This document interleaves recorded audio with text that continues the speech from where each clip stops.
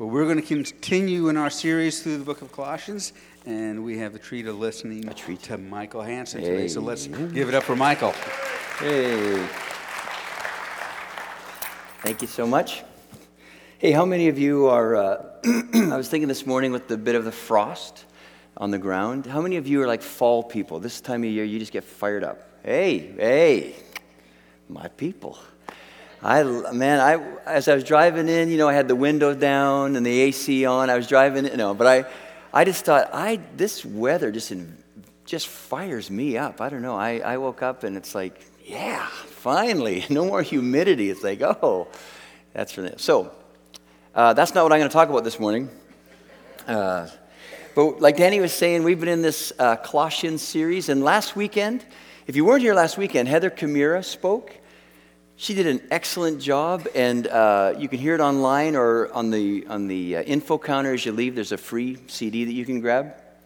But last weekend, Heather was looking at the tail end of chapter 1 and the beginning of chapter 2. And one of the things that stood out to me as I listened to her talk was how in this letter that Paul wrote, he was using military language. If you remember, she pulled out some of the Greek words, and they had this like a military meaning. And I was thinking, okay, Paul, why would you write a letter to this young new church, and why would you write to them as if they're in a battle? And it's like, well, because they were in a battle. They lived in a city. Here's this new church, and they're living in a city that is full of all kinds of crazy different religions with idolatry and all these twisted things going on. If you remember, there are these false teachers, the Judaizers and the Gnostics, that were literally infiltrating this new church. And they weren't telling, these false teachers, they weren't coming in saying, you guys, you need to forget about Jesus, you need to push him off to the side. What they were saying was actually worse.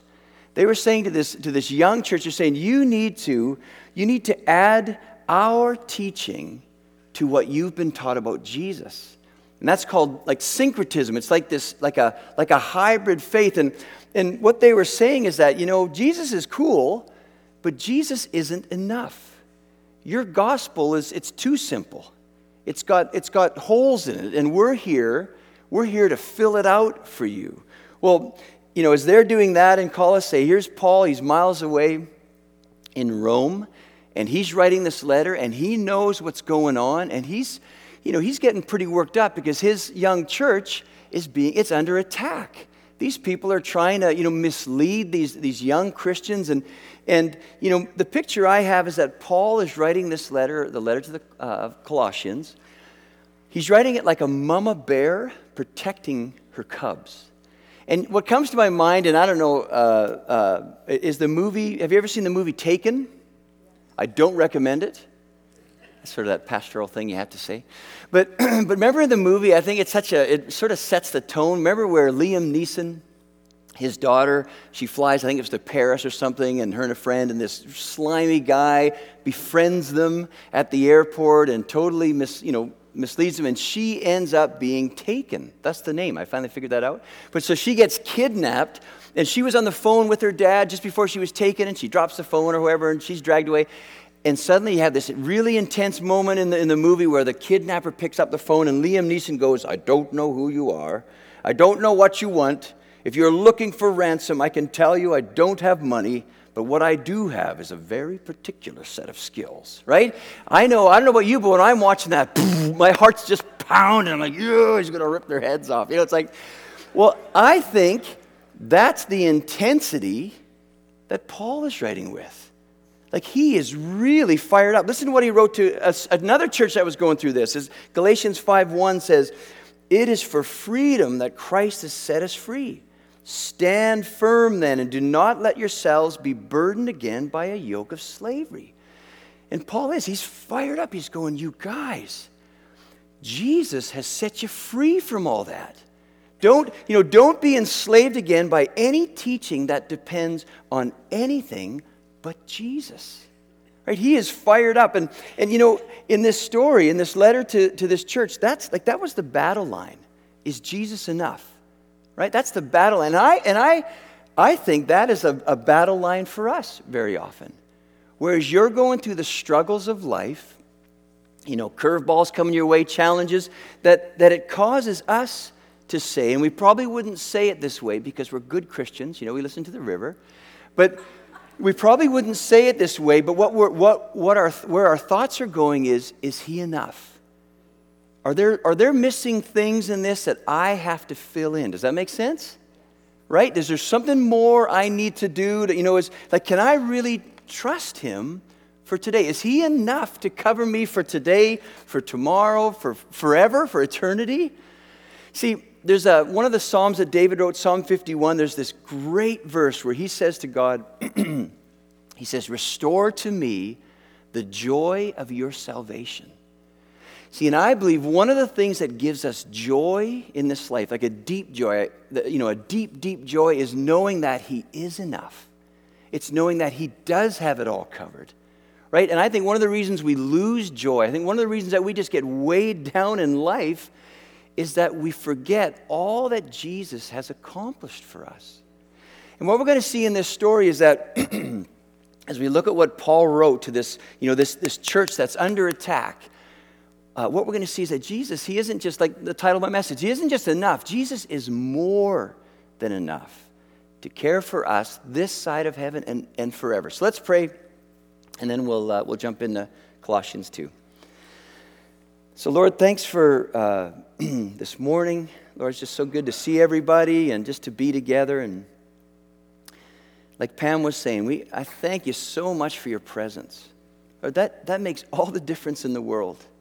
If we were just some group, that just got together to sort of remember the good old days, Lord, that would just get old. It just would be lifeless. But God, you're with us. You're here, you're alive, you're active. As we've been singing these songs, you've been moving around the room, you've been speaking to people, you've been nudging people and putting your arms around people. And I pray, Lord, that you would just continue what you're doing. Lord, just have your way today. In Jesus' name, amen. All right. Bible's at the front, Bible's at the back. You can turn to Colossians chapter 2. And we're going to be looking at 6 through 23, and we're actually going to start in verse 8, though. We'll come back to verse 6. So we'll start there. Colossians 2, verse 8 says this. Here's Paul. See to it that no one takes you captive through hollow and deceptive philosophy, which depends on human tradition and the basic principles of this world rather than on Christ. So we'll stop there. So again, here's that military language where Paul's like, hey, church in Colossae, hey, church in Sunbury, you got to pay attention. This is really serious. Someone is trying to take you captive. And it's like, well, how, Paul? How are they trying to take these people captive? And he says through hollow and deceptive philosophy. And again, that's our battle line. It's number one in your notes, is this question of, is Jesus enough? And it's, it's like the Judaizers, the Gnostics, it's like they're coming into this young church. And the picture I get is it's like they're going, really, you guys? Really, all you need to be made right with God, all you need to receive his forgiveness is just hear the story of Jesus and believe it? Like, come on. That's it? Like, come on. Who are we kidding? That's way too simple. That's way too easy. We're going to, again, we're here to fill this out for you. Actually, you've got a part to play in this. If you really want to be one of God's people, and especially for the Judaizers, where their minds were going when they said one of God's people is, if you really want to be a Jew, well, then you need to start living like a Jew. You need to obey the laws that they obey. You need to, participate in all the customs that the Jewish people would follow. But notice Paul called their teaching, he called it hollow and deceptive philosophy. And it's like, well, why is it hollow and deceptive? Well, verse 8 says this.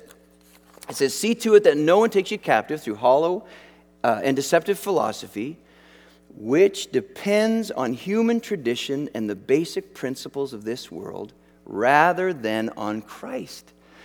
And the words that jumped out at me in that verse is depends on. Because those two little words, they're like pivotal words. Because whatever something depends on, well, then that thing is the deciding factor. Right? That's what determines whether we go this way or that way. It depends on that. And Paul is saying, he's warning them not to depend on human tradition and the basic principles of this world. And wouldn't you say that in our culture and in our time in history, one of the basic principles of our culture is if you or to get something, you need to earn it. Wouldn't you agree? Right? If you're going to get something, well then, buddy, you need to. You need to pull up your socks. I was going to say pull up your pants. It didn't sound right. But you need to pull up your socks. You need to roll up your sleeves. And you need to go after it. You need to earn it if you're going to get something. Well, that is not the gospel. That is not the story of Jesus. You can't earn what Jesus offers to us. Forgiveness, relationship with Him, all these things. It's a gift. And you don't earn a gift. I mean, it's like, can you imagine going, oh man, my birthday's coming up. I better get to work. I got to impress my wife, my kids. I got to do something for my friends so that maybe they'll give me something. I mean, that just sounds so silly. But you can't, a gift, what do you do with a gift? A gift is just something to be received. Oh, thank you. A gift is something, it's something to be enjoyed.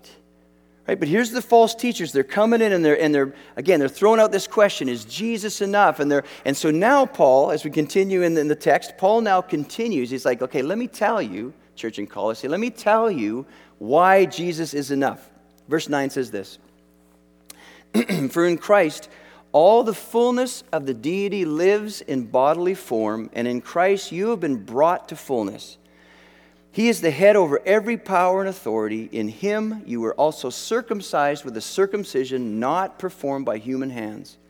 Your whole self, ruled by the flesh, was put off when you were circumcised by Christ, having been buried with Him in baptism, in which you were also raised with Him through your faith in the working of God, who raised Him from the dead. So, one of the things the false teachers were going after, and really 2 weeks ago, Penny hit on this, an excellent message. One of the things they were attacking about Jesus is that, again, He's a good guy, but there's nothing special about Him. He's not unique.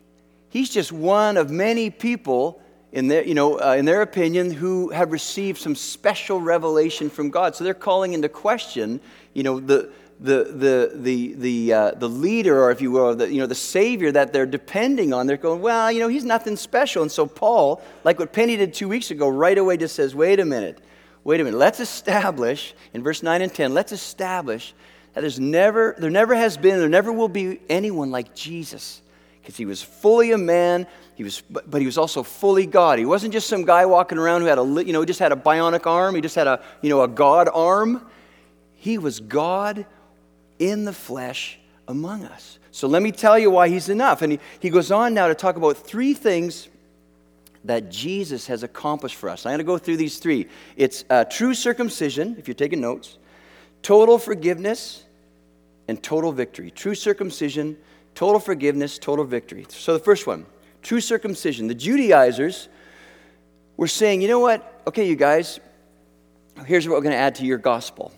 If you really want to be made right with God, if you really want to identify yourself as one of His, well, then you need to be circumcised, right? And they saw circumcision. It was like a badge in the flesh. Why don't we look at the picture here? No, I'm joking. Okay, I just wanted to see if I get a response. Trying to see if anyone's frowning. Anyone upset? Anyone leaving? Wouldn't that just be? We're the edgy church. Let's take a look here. Oh, okay, but they're okay. Back to the notes. But they're saying if you really, you need to get this. You need to be circumcised. But circumcision done by human hands was not enough to make us right with God, because the problem wasn't a little piece of skin that needed to be cut away. The problem went way deeper than that, didn't it? Doesn't it? The problem, and what needed to be cut away, was our flesh, was our sinful nature. And true circumcision is a circumcision of the heart. And only God can get at our heart.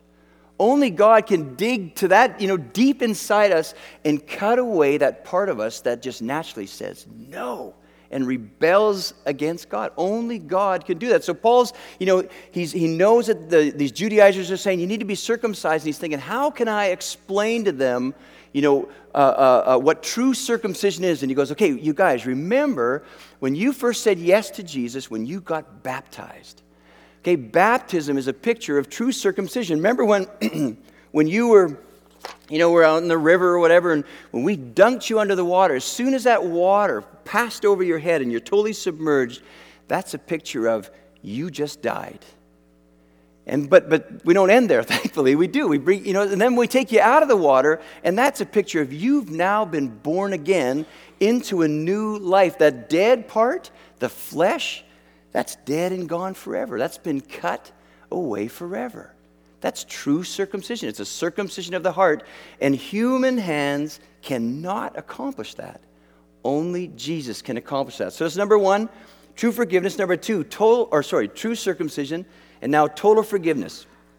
Verse 13 says this: when you were dead in your sins and in the uncircumcision of your flesh, God made you alive with Christ.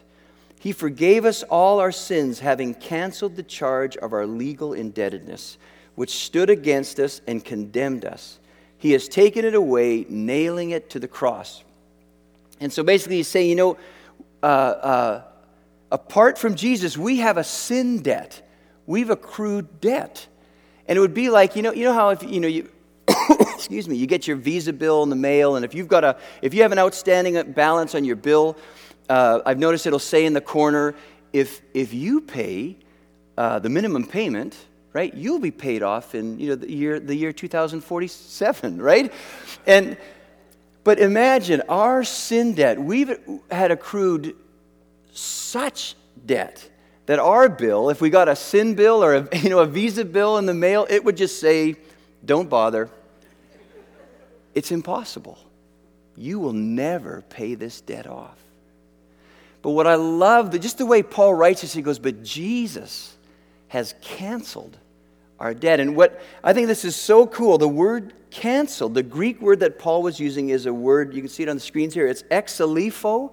And look what it means, to wipe out, to erase, to obliterate. That's a great word, right? And Paul, in using this word exalifo, he was referring to something that the people in his day would have really understood. There were scribes, people that would write down, historical events or menus. But they would write down historical events, and they didn't have like paper like we have nowadays, of course. And so they would use different materials. They would use something called papyrus, which was made of like bulrushes. They would use something called, vellum. And vellum was made of animal skins, I think like cats. And, okay, I'll get some email on that one. But the thing was, in their day, the ink that they used was such that their ink wouldn't absorb into the material. It would dry on the surface. So again, Paul's using this word exalifo. So for the scribes, all these papers, they were expensive. So what they would do is they would reuse the pieces of paper, the papyrus, the vellum. And so what they would do is they would wipe away, they would exalifo away what was written on it. And now when you look at this piece of paper, it's as if nothing was ever written on it. Now let that sink in. Paul's going, you want to understand forgiveness? That's the kind of forgiveness we have in Jesus. That, when he was hanging on the cross, he didn't say, it is almost finished. You have partial forgiveness, right? You get 3 gigabytes of forgiveness each month, but you go over that and it's going to cost you an arm and a leg. He didn't say that. See, because of what Jesus accomplished on the cross, it means that we have complete forgiveness. Think about this. It's as if we've never sinned. That's awesome. Now, many times there'll still be consequences to our sin. You may have a strained relationship. You may have a broken relationship. You may go to jail. But before God, you stand clean. Washed clean, as if you have never sinned. Talk about the joy of our salvation. I mean, are you sitting here this morning and you feel dirty? Do you feel shame? Do you feel guilty? Is there something you've been carrying around for years? Well, you don't have to. You don't have to. Now, you may have to do something to reconcile, but you don't have to carry the guilt and the shame. Because Jesus is more than enough, and you can be exalifoed. You can be washed clean, as if you'd never done that, whatever's weighing you down. So true circumcision, total forgiveness, and the final one is total victory. Verse 15 says this, and having disarmed the powers and authorities, he made a public spectacle of them, triumphing over them by the cross. Jesus triumphed over his enemies on the cross. And again, we've got this military language where, this picture of disarming the powers and authorities. And basically it's like, picture a soldier where you're disarming, you're stripping away, you're taking away his weapons, you're taking away his armor. And now when you look at your enemy, it's like, oh, you're not really much of a threat anymore. Because your weapons are gone, and you just don't. You don't have you've been all your authority, your power, it's been taken away from you. Then he goes on to say, Jesus, he made a public spectacle of them, and again, it's military language. He's referring to a Roman tradition, a general. A Roman general would go into a city or whatever, and he'd whoop on their army, and what he'd do to celebrate his victory is he would parade that king and his subjects. The defeated, humiliated king, he'd parade him through the streets. It's just this, he would make a public spectacle of them. And what jumps out at me as I read verse 15 is that, there's an irony in this. That Jesus, disarmed, he made a public spectacle of his enemies, and that he triumphed at the cross. Because you know what, and maybe I've got a pretty active imagination, but to me, what came to my mind when I read this verse was, it's like I could see the devil on the day that Jesus was crucified, thinking he'd accomplished exactly the same thing. Right? He's standing there and he's looking at Jesus and he's sneering and he's going, look at him, Savior of the world, my foot. I said foot. I've disarmed him. He's powerless. I've stripped him naked.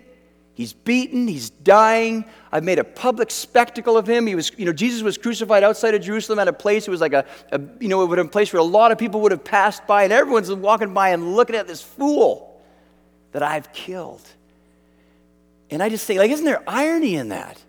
But that Jesus, he won the battle from our perspective, by losing, by dying, through what again, as a human being, look at it, it's like, gee, he won through weakness. 1 Corinthians chapter 1 says, for the message of the cross is foolishness to those who are perishing, but to us who are being saved it is the power of God, for it is written, I will destroy the wisdom of the wise, the intelligence of the intelligent I will frustrate. I love this verse. For the foolishness of God is wiser than human wisdom, and the weakness of God is stronger than human strength. Seeing Jesus, accomplishing total victory. I don't know about you, but I go, you know what, Jesus? It's hard for me to get my head around that victory. And what I mean is, if it would have been, I could get my hands around it way easier, my head around it, if you were a bit more Schwarzenegger. Right? If you were a bit more, if it said in the Bible, and Jesus jumped down off the cross and just started mowing people down right and left, I'd go, okay, now I see it. That's a victory. That makes sense to me, because aren't the ways of God something that causes us to question whether he's enough? Like, you say you're the supreme being over all things, and but you don't seem very supreme. You don't seem all powerful. I don't know about you, but I've so many experiences in life when I've called out to him and trusted in him. It's like, I just don't see you flexing your muscle in any way here. Like, isn't that one of the tensions that I think makes following Jesus really really hard. It's like, you say you've accomplished this, but I experienced that. And it's sort of like this, the tension I see is, and we've seen this in this series on Colossians, that on one side is positionally. Like right now, based on what the Bible says, based on what Jesus has accomplished, that it says that we are seated with him in heavenly places. That right now I'm in a room filled with royalty, brothers and sisters of Jesus, sons and daughters of the King, totally clean and blameless before God. That's the truth. That's positionally. But then on this side, you've got experientially. Or I don't know about you, but every day I struggle with sin. Every day I struggle with just bad attitudes. And there's many days where I don't feel victorious at all. I feel like I'm getting whooped on. And it's like we have this tension where you're being pulled in different directions. And here's the thing. I think in following Jesus, to be honest and to be healthy as a Christian, you need to hold on to both of those. You need to live in that tension. Because if you just hold on to one of them, what happens? It's like two reins on a horse. If you just pull one rein, what's going to happen? You're just going to go in circles, right? And there's something about this tension that we live in where the struggle, what does the struggle do? Or what I think one of the reasons we have struggle, the purpose of it is to drive us this way. It's in the struggle where it drives us to God, that we run to God, that we fall on him and say, no, you got to show me again. You got to show me that you've forgiven me for that. When you wake up at 3 a.m, just racked with guilt, like, oh, what was I thinking? Why did I do that?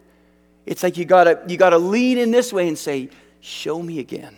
Tell me again. Remind me. Holy Spirit, remind me again that I've been forgiven. See, the false teachers, I think the tension is something that they were attacking. Like they're saying, hey, if the gospel is enough, then there shouldn't be a tension. Like logically, there shouldn't be a tension. If it's the answer, well, it should answer the question. There shouldn't be a tension. I think, and so and Paul, as we read on now, Paul's going to go after some of the specific things that they were telling these people to do. This is verse 16, and it's number 3 in your notes, because he's enough. So therefore, because he's enough, Paul says, do not let anyone judge you by what you eat or drink, or with regard to a religious festival, a new moon celebration, or a Sabbath day. It's the Judaizers. These are a shadow of the things that were to come. The reality, however, is found in Christ. Do not let anyone who delights in false humility and the worship of angels disqualify you. Such a person also goes into great detail about what they have seen. That's Gnostics. They are puffed up with idle notions by their unspiritual mind. They have lost connection with the head, from whom the whole body, supported and held together by its ligaments and sinews, grows as God causes it to grow. Since you died with Christ to the elemental spiritual forces of this world, why, as though you still belong to the world, do you submit to its rules? Do not handle, do not taste, do not touch. These rules, which have to do with things that are all destined to perish with use, are based on, depend on, merely human commands and teachings, hollow and deceptive. Such regulations indeed have an appearance of wisdom, with their self-imposed worship, their false humility, and their harsh treatment of the body, but they lack any value in restraining sensual indulgence. And so Paul's saying, okay, because Jesus is enough, because he's accomplished all these things for us, because of that, now we get to live our lives from a place of freedom, rather than a place of fear and anxiety. Because what these false teachers were saying, they're in this what we just read there, they're sort of telling the people, like they're introducing like legalism. Okay, you can eat that, but oh, don't you eat that, and don't forget about this day. You better make this celebration and that celebration. You better be there, and then you've got the mystics who are saying, hey, you guys, if you really want to go deep, you need to learn to commune with angels and get the secret wisdom that only a chosen few will find. And then you've got asceticism, which basically it's like you got to beat yourself into submission. You need to change you. You need to fix you.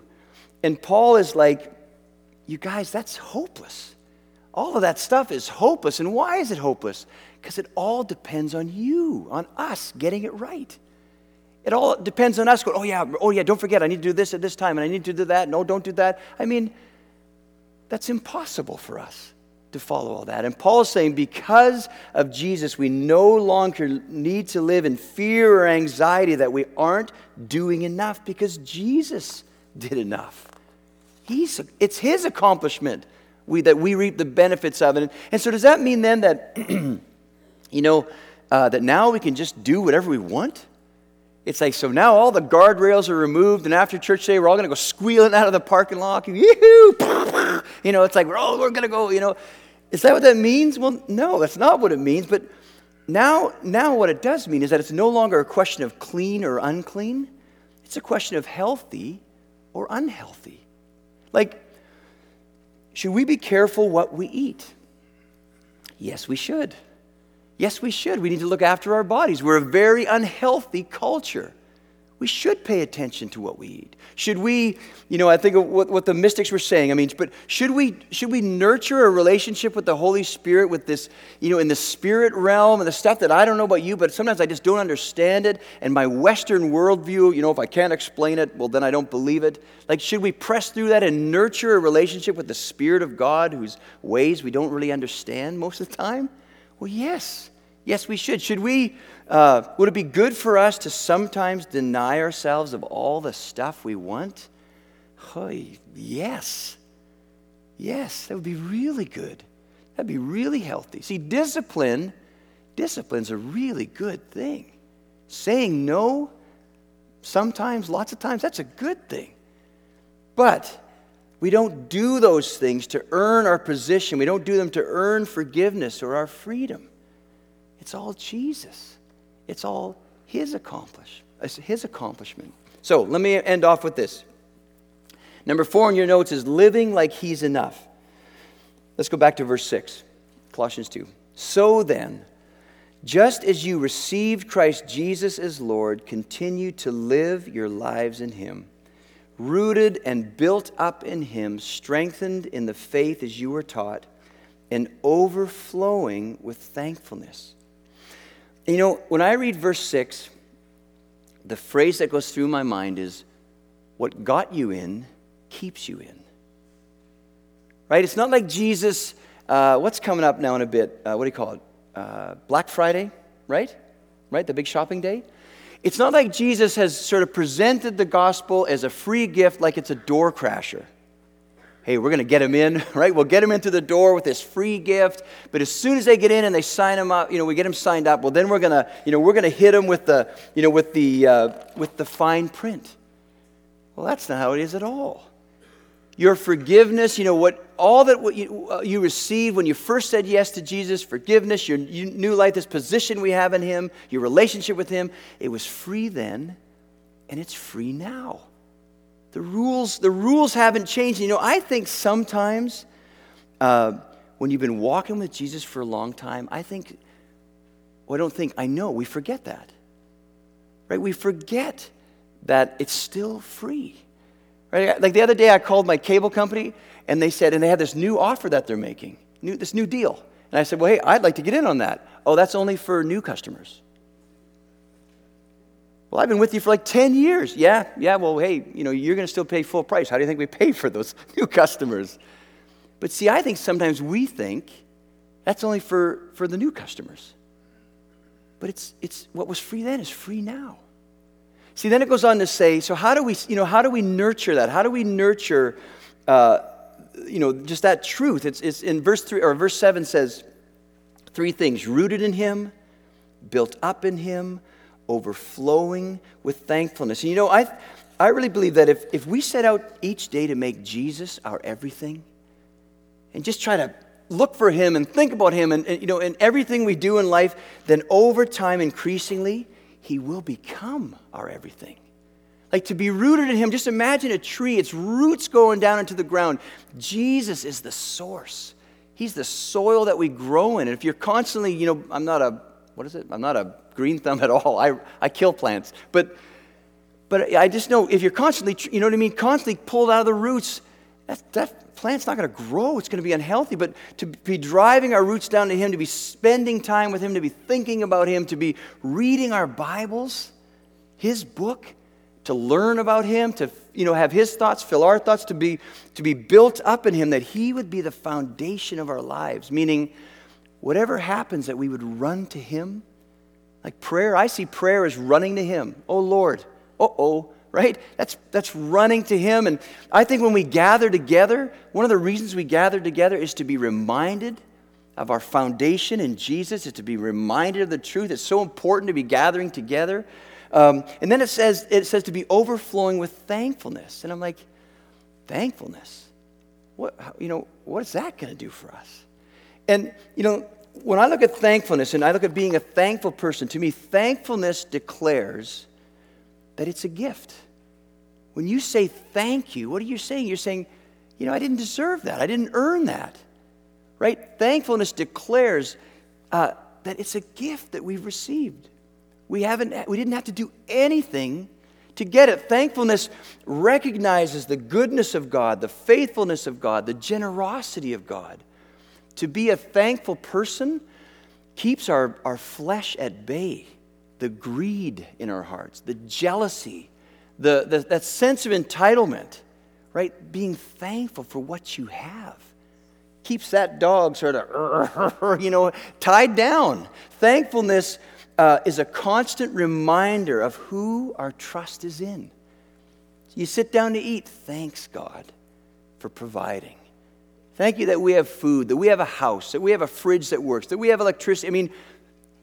Thankfulness reminds us of who our hope is in. Thankfulness reminds us that He is more than enough. Why don't we stand up? I want to end my talk off with, we're going to sing a song together.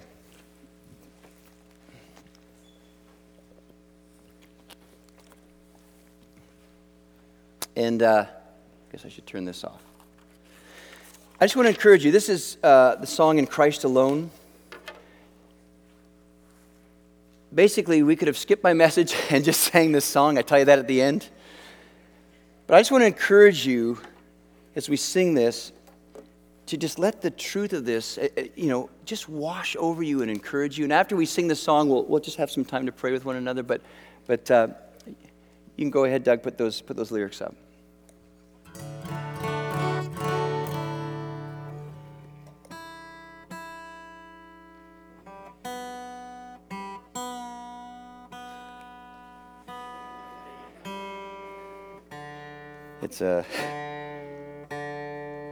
I used to work with a sound guy who had a T-shirt that said, "Tune it or die." And so I take this pretty serious. There we go, sorry about that. And I always say, heaven, there will be no tuning.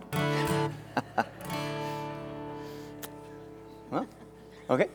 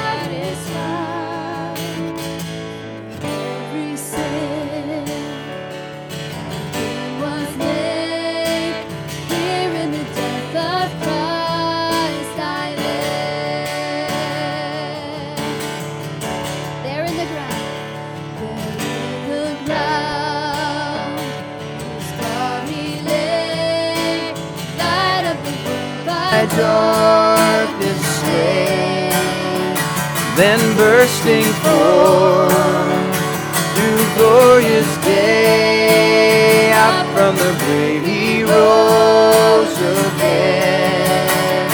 And as he stands in victory, sin's curse has lost its grip on me.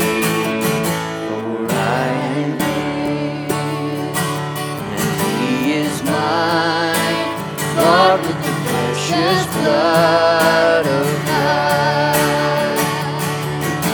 Sing it out. No guilt in life.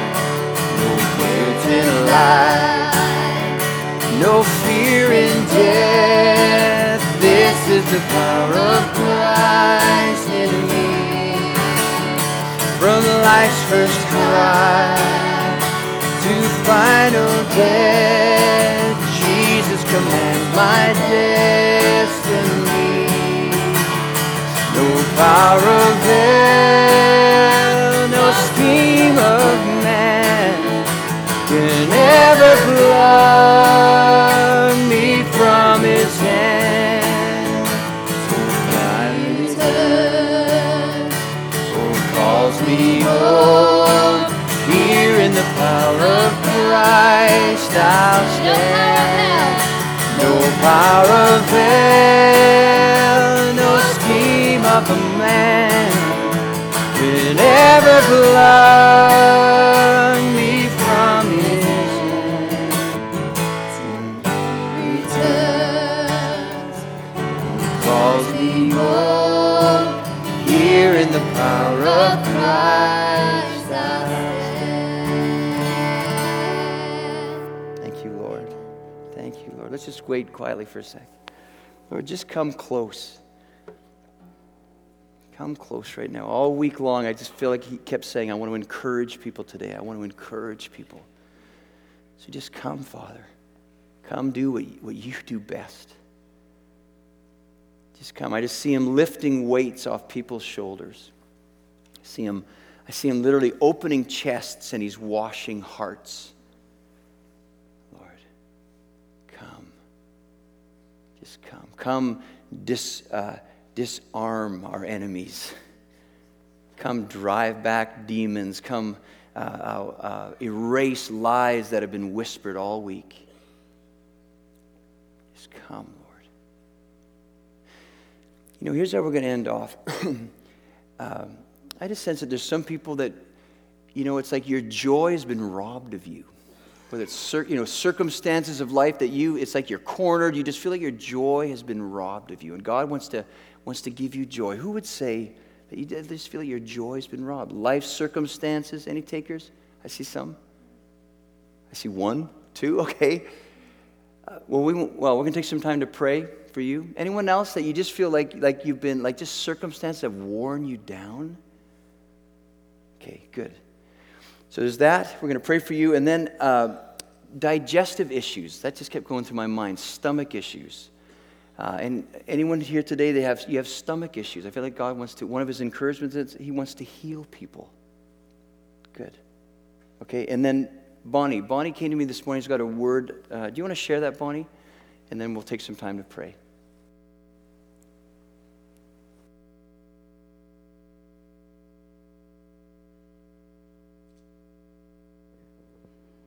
I really have a sense that I saw a picture of Jesus, and he was standing in this land. It was new territory. Many of us, men first, were standing in front of where there was a line. There were lots of giants. There were all kinds of weird little loafer shoes, which seemed very bizarre in this picture. Behind the loafer shoes were combat boots. So Jesus was summoning the men to come forward, to move into a new territory, to take a new land that he had already given them. And it was time for them. They couldn't fit into these little shoes anymore because that time had passed.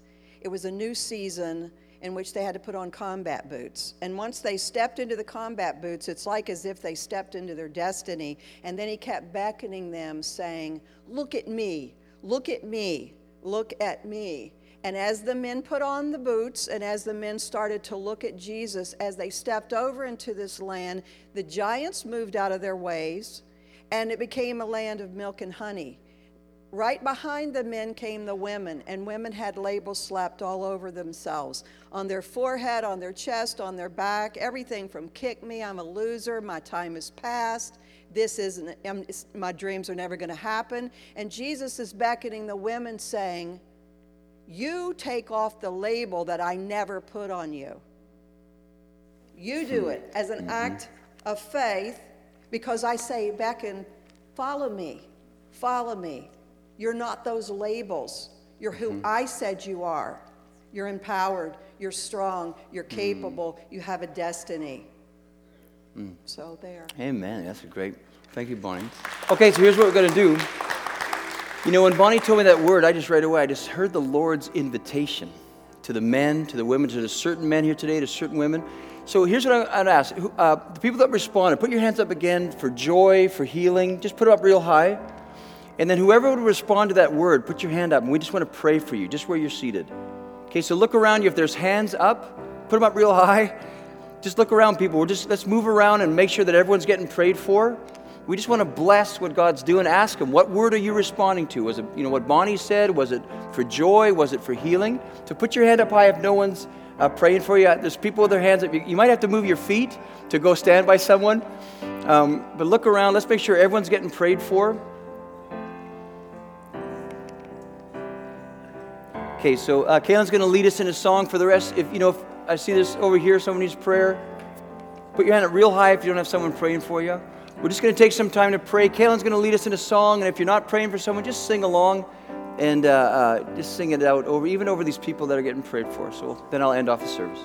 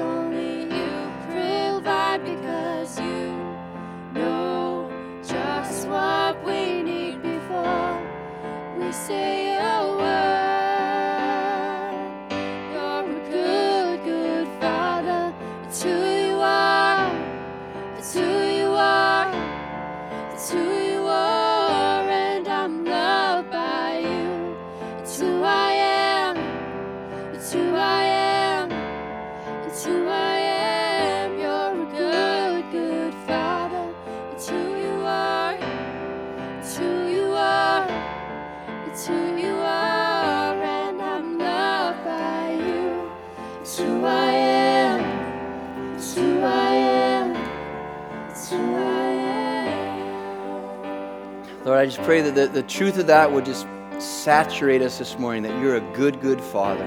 It's who you are. And that we're loved by you right now. Whatever's going on in our lives, we are loved by you. Lord, just that truth fill us this morning. Stir joy deep down inside. Lord, thanks for all that you're doing right now, all the ways you're coming close to people, all the ways that you're healing and encouraging. Lord, I pray especially just that word that Bonnie gave, that you, I just bless those men and those women to step into who you've made them to be. Lord, you'd set them free. You would disarm their enemies this morning and set them free. Lord, thanks for your presence. I thank you so much for this church, for all these people, for this community. Lord, watch over us this week. Keep us in step with you. Lord, keep us rooted in you, built up in you. And I pray that we'd just be a thankful people this week. In Jesus' name, amen. You're still